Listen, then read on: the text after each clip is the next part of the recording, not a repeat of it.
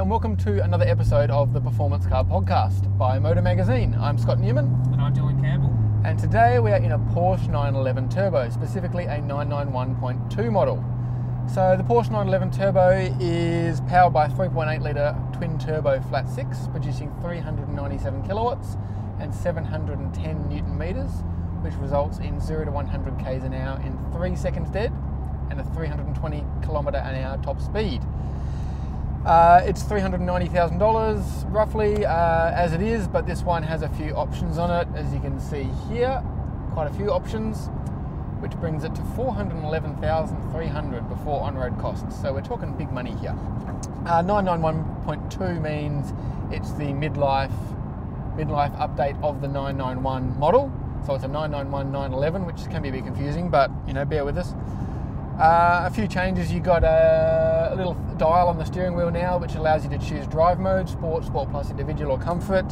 You get a sport response button in the middle, which primes the drivetrain for maximum response for 20 seconds. Essentially, you hit it and everything goes to maximum attack. You go into the sportiest engine mode and all that sort of thing for overtaking, basically. I don't know, it doesn't give you any more power really, so I don't know why else you'd use it in terms of a push to pass or anything like that. It goes to like the most immediately lowest gear as well. Yeah, so you press it and it goes wah, and off you go.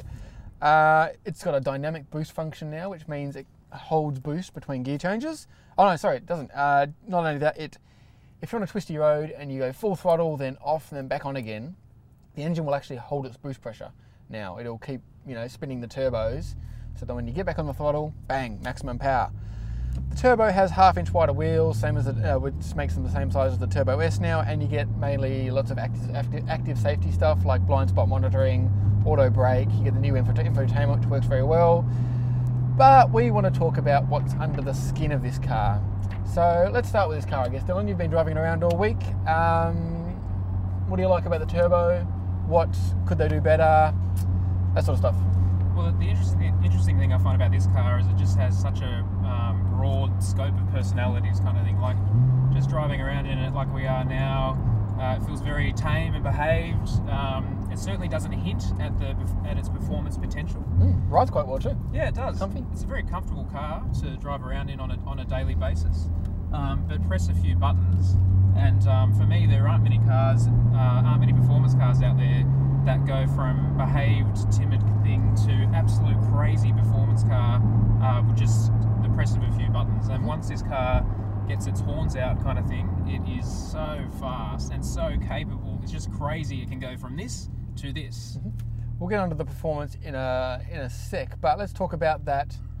The 911's trump card in many ways. It's day-to-day usability. I mean, you'll notice we don't have Josh with us. It's actually because he's sick, the poor fella. But Porsche was a bit nervous about having him in the back of the 911 anyway, because it's not the roomiest back there. But while it's not designed for adult occupants, I think talking to Porsche and a lot of people who buy this car,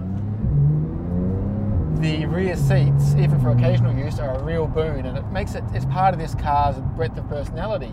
You can use it every day, you can take the kids to school in the back, and you can drive it like a hot hatch or anything, like day-to-day traffic. So it works really well, probably better than most other cars in its segment on that, prosaic level. Yeah, and the one thing I've noticed driving around in it, like on a daily basis, is that it is a 911, like a hardcore performance 911 that's been made to feel luxurious, as opposed to like a luxury car that has a sporting side, if that sort of makes sense. Like something like a Mercedes S63 Coupe or something. Like a Bentley Continental or something like that. At its core, this is a hardcore performance car, and you can still notice that on a day-to-day basis. There's still a little bit of vibration coming through the engine, like when you stop at traffic lights and stuff like that. The ride is really nice, but it still has a tiny little edge to it at times. It's not plush, it's still firm. No, you're aware that underneath you is a performance car. Absolutely. And that's a very smooth segue, intentional or not. The reason we kind of booked this car, I wanted to do the podcast on it, is because the Turbo S model of this car is our reigning Motor Performance Car of the Year champion. So Porsche has basically dominated Performance Car of the Year. You'll often hear us talk about Picotti, so that's Performance Car of the Year. Some unkind observers have sometimes called it Porsche Car of the Year. I've got the figures here. We've held 21 Performance Car of the Years, and Porsche has won 13 of them, so that's fairly dominant in anyone's language. So we're going to talk a little bit about why that's the case. And there's a hint. There's a slight hint, because it majors on the performance angle. But obviously these are high-end sports cars, and not everyone is lucky enough to be able to have experienced one or to have driven one. So we get it in that for those people that maybe can't stretch to one of these or can't afford one, those kind of have never even driven one, it's hard to just see that result and go, oh, Porsche wins every year, and maybe not cheaper cars. And it's worth touching on, like, as the editor of the magazine, you don't want Porsche to win every year. Like, regardless of the results, it's not a good result for the magazine in that it's like anything. Having the one thing dominate a competition or an event, it isn't good for business in one respect, is it?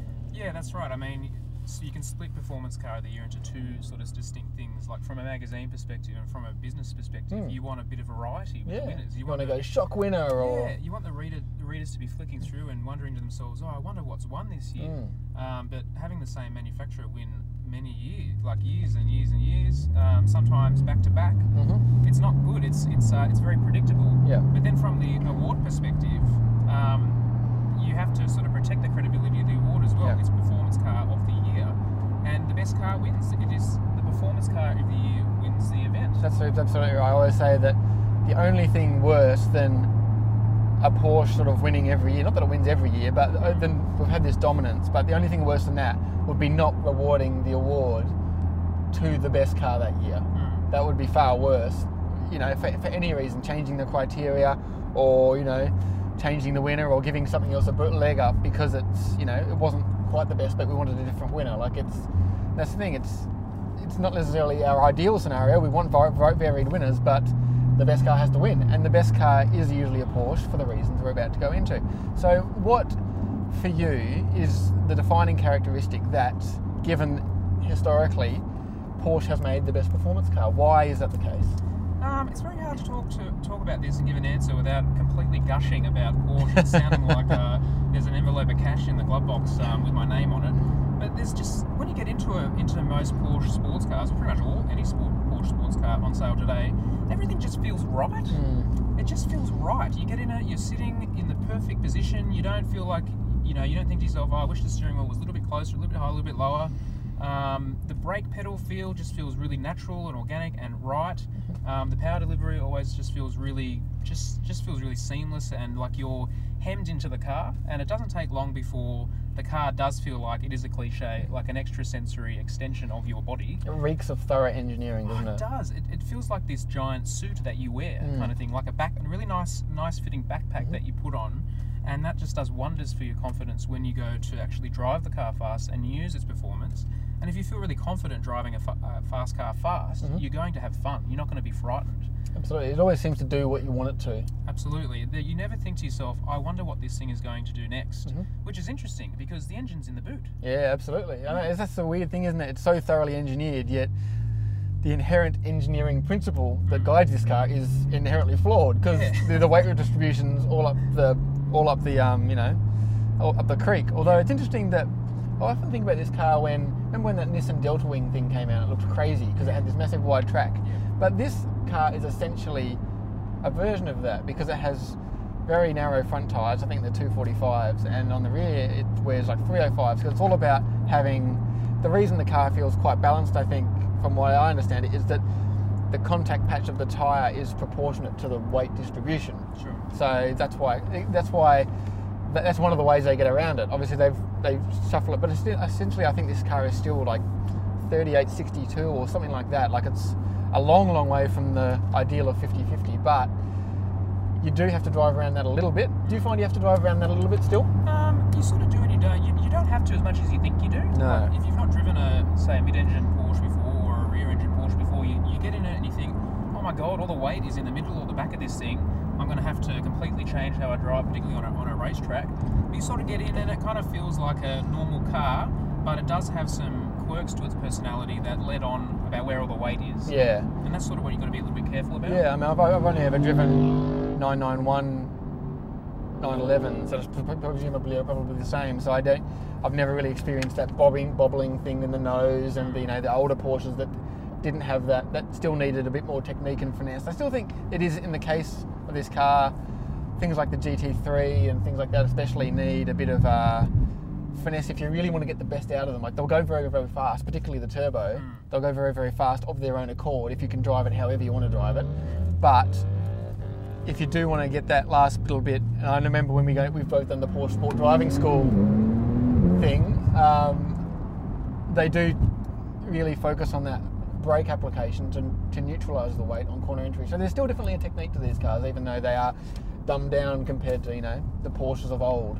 Yeah, I feel like it would take great skill to get that last like 10 to 5% out of the car, particularly on a racetrack. That's when sort of the amateur drivers are separated from the Warren Luffs of the world kind of thing, to extract those final percentage points. From a 911 or any car, really, you've really got to be on it. And I guess for me, to answer the question I put to you was, what separates Porsches? Every year we do Bucati or any track testing, and it's that final few percent that separates it, because whenever you have a Porsche, it feels inexhaustible in its reserves. Porsche is one of the very, very few manufacturers. Porsches are, and we're talking about the sports cars here, they're Caymans, but even like a base Cayman or a base Boxster, you can push as hard as you want in it and the car will never wilt. Obviously it will start to slide, understeer or oversteer at a certain point, but in other cars you might start snatching a wheel of ABS, or you'll start the steering will maybe get a bit ragged, or the body control will start to fall apart a little bit. You get a bit scrappy wheel spin, whereas a Porsche just seems to lap it up and go, yep, let's get on with it. Fantastic. You want to have a go? I'll have a go with you. And like you said, that ease of the control weights give you confidence. So you're allowed to drive. You can, if you're not a very good driver, it will allow you to drive better than you normally can because you feel confident. Yep. But if you are a good driver and want to really push this car, whether it's a Cayman or a 911 turbo, it just feels totally up for it. Like you can drive a car harder and harder and harder, and you go, oh wait, there's still more grip, there's still more steering response. Yeah. Even on a track, I mean, every year it's the point of this podcast isn't to be totally sycophantic about Porsche, but rather to explain why these cars are so good. Whenever we go to Performance Car of the Year, the Porsches do more laps than any other car on a racetrack, and they always feel best. One of the key points about last year's Performance Car of the Year, I mean, we had everything last year. We threw everything at the Turbo S. We had a Ferrari 488, we had a Lamborghini Huracan, we had a Audi R8 V10 Plus, Nissan GTR. Without naming names, at the end of that week, some very, very impressive cars felt like they could probably do with a decent service. The brakes were starting to creak. Yep. There are a couple of creaks and rattles in the cars here and there. Whereas the Porsche, the Turbos felt like it could do another 3 Bugattis. Yeah, that's the thing with Porsche. I mean, not only do the cars drive in a very natural way and they've got amazing performance, but their build quality in the interior is often second to none.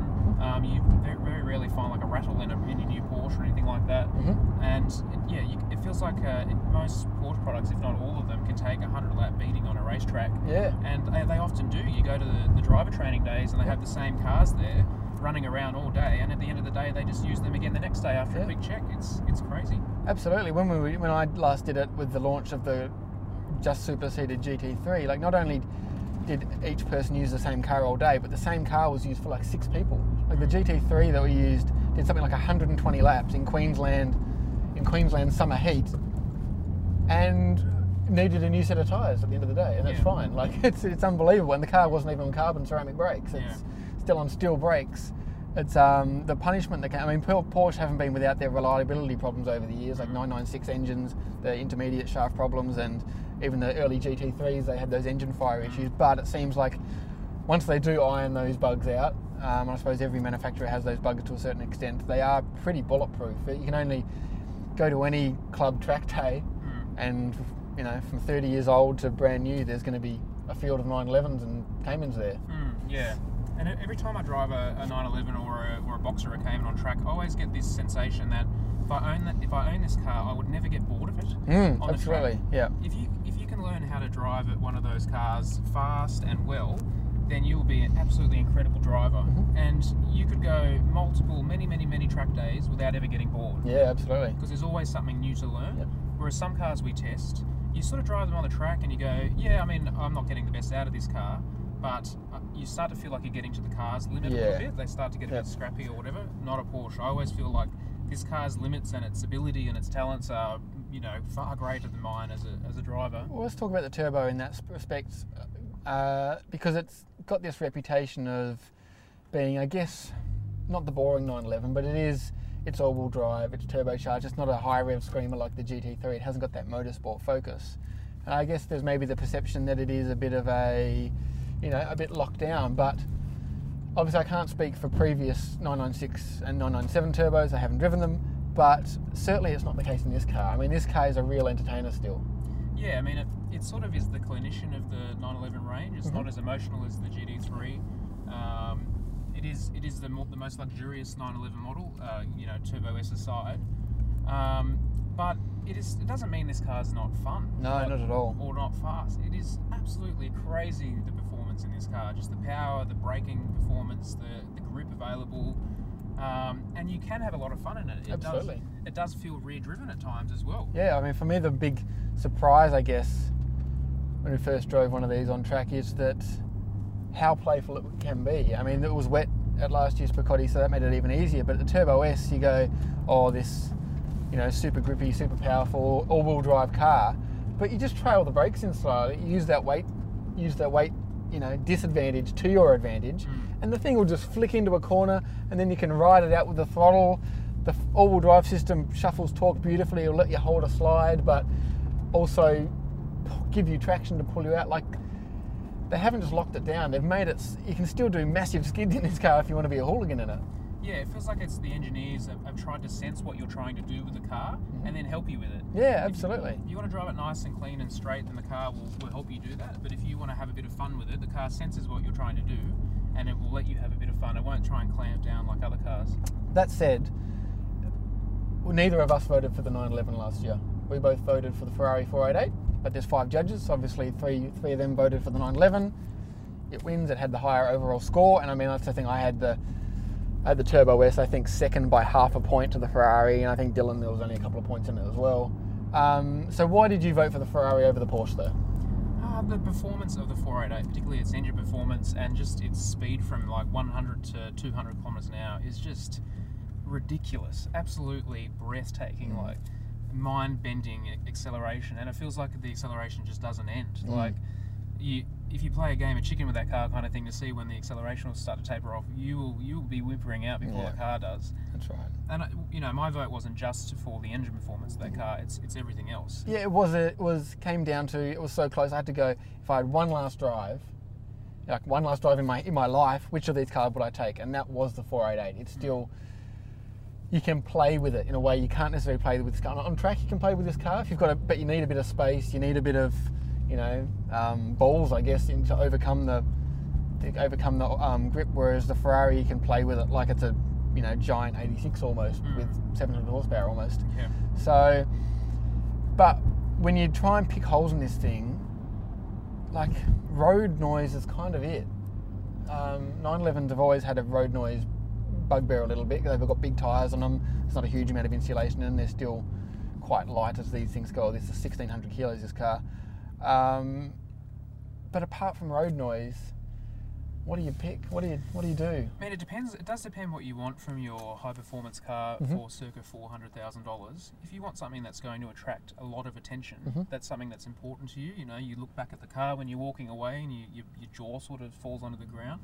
There are other cars available for around that price. Because this competes with, you know, Huracan, R8, McLaren. Very competitive little pricing segment. Absolutely. So, does this do the pops and crackles when you put it in sport mode? It does a little bit, yes. Okay, because I remember the other thing about the turbo is it's, even if it is entertaining to drive, it's still quite clinical. You know, it sounds like a, you know, 997s kind of sounded like a big vacuum cleaner almost. They had a lot of induction turbo whoosh, but they don't scream like a GT3 or other manufacturers. But that was really surprised with the Turbo S in that it would do that. You know, the turbo's whooshing in your ears, and you can hear the blow-off noises, and it would go pop, pop, pop, bang, bang, bang, bang off there. So suddenly, the car had a personality as well. So going into that event, I was like, oh, you know, it's going to be a great car. These things always are, but will it have that personality? and that's what I've probably got a point or two more for me, is that, you know, you can't just level that. It's got that X factor that makes you excited to drive it and go, yeah, this is cool. This isn't just a road destroying rocket. It's got, you know, it's a cool driver's car. Yeah, absolutely. I think like in isolation, it does have its own personality. For me, it's very mature, sort of professional personality kind of thing. It's not like boy racery, like dare I say the GT3 I wouldn't call it boy racery, but it has a very focused kind of highly strung feel to it. But it does feel like its own thing in a very sort of mature way. Well, a question for you: now that the base Carrera is a turbocharged, how do you find the base Carrera and the 911 Turbo different, and where does this car fit into the 911 range now that the base Carrera is also a turbo? Yeah, well, that's interesting. I asked the Porsche engineer about this because that was my big question. When the 911, it's like what's the point of a 911 Turbo if all the 911s are turbo, to make it simple? And it's basically come down to delivery now. These are the words of Porsche, not necessarily me, but I think you can feel that when you drive this car. They still want this car to have that massive mid-range, like the torque, the power curve and torque curve goes bang and then flattens out. So when you hit the throttle, you get thrown back in your seat. Whereas the Carrera, they're really, and I guess the Boxster and Cayman a little bit as well, they're mapping it to have that linear. So you still want to chase revs. You still want to rev it right out to 7,500 RPM. So I guess that's what will differentiate them. It's going to be hard to see where we say this with every car. We say, oh, there we go. You say this with every car, but it's hard to see where they go from here. Because the normal Carreras now are so fast with their turbocharged engine, and this, the Turbo S at Picotti ran 2.9 seconds to 100 and a 10.7 quarter mile. Like, what do you do? Like, how fast are they going to get? So it's going to be interesting to see how they manage that differentiation of the models, and what they do with this car. Do they just keep throwing power at it? They keep throwing speed at it? Is that its function? Or will the next one be 2.5 seconds to 100? Will it be hybrid? Who knows? So we don't know the answer at the moment, but it's still a great car, and I think that they are still different in personality to the Carrera compared to this car. Yeah, that's right. The Carrera feels like you said, they've made a turbo engine behave as naturally aspirated as possible. Yeah. Whereas this car does still feel very boosty, and it still has that excitement as it does come on boost that it's just kind of hard to match. Absolutely. Really, if you want to sum up the performance car thing, I found a couple of things. The fastest car we've ever performance tested is a 911 Turbo S, which was a Picotti lot, and the fastest car we've ever driven around Winton is a 911 GT3. So if you want to know why they're performance car of the year, or, the two standards that we have are both Porsches, and that includes, Lambo with performance test. Now we performance tested the 488. So they are quite amazing machines, and I don't know if I would buy a 911. I don't think I'd buy a 911 Turbo either, but you have to respect them for what they do. They do an amazing job in terms of engineering the people who build this car, you can just tell they understand and know what, they're enthusiasts themselves, and they know what makes a good driver's car. Yeah, and not only have they made a car for hardcore enthusiasts, but it's not like they've made a car for racing drivers either. No. There are some performance cars where you feel like it has been built and engineered for someone who is a high-level racing car driver. And if you're just an enthusiast driver, that's probably a little bit too much for you. So you drive the car, it's hard to feel confident. Not these cars. These cars feel like they're made for enthusiast level of driving. And so when you do drive it, you do feel very comfortable in it, and you are able to use all the performance. Absolutely. What do you think? Let us know. Have you driven a Porsche? Do you own a Porsche? Do you back what we've said? Have you found that the Porsche thing doesn't work for you? Or do you agree that you've driven a number of models and the Porsche was the pick for you as well? As ever, any issues or cars you'd like us to test, let us know in the comments. You can find us on YouTube, audio on iTunes or Podbean. So we'll see you again with another episode of the Performance Car Podcast very soon.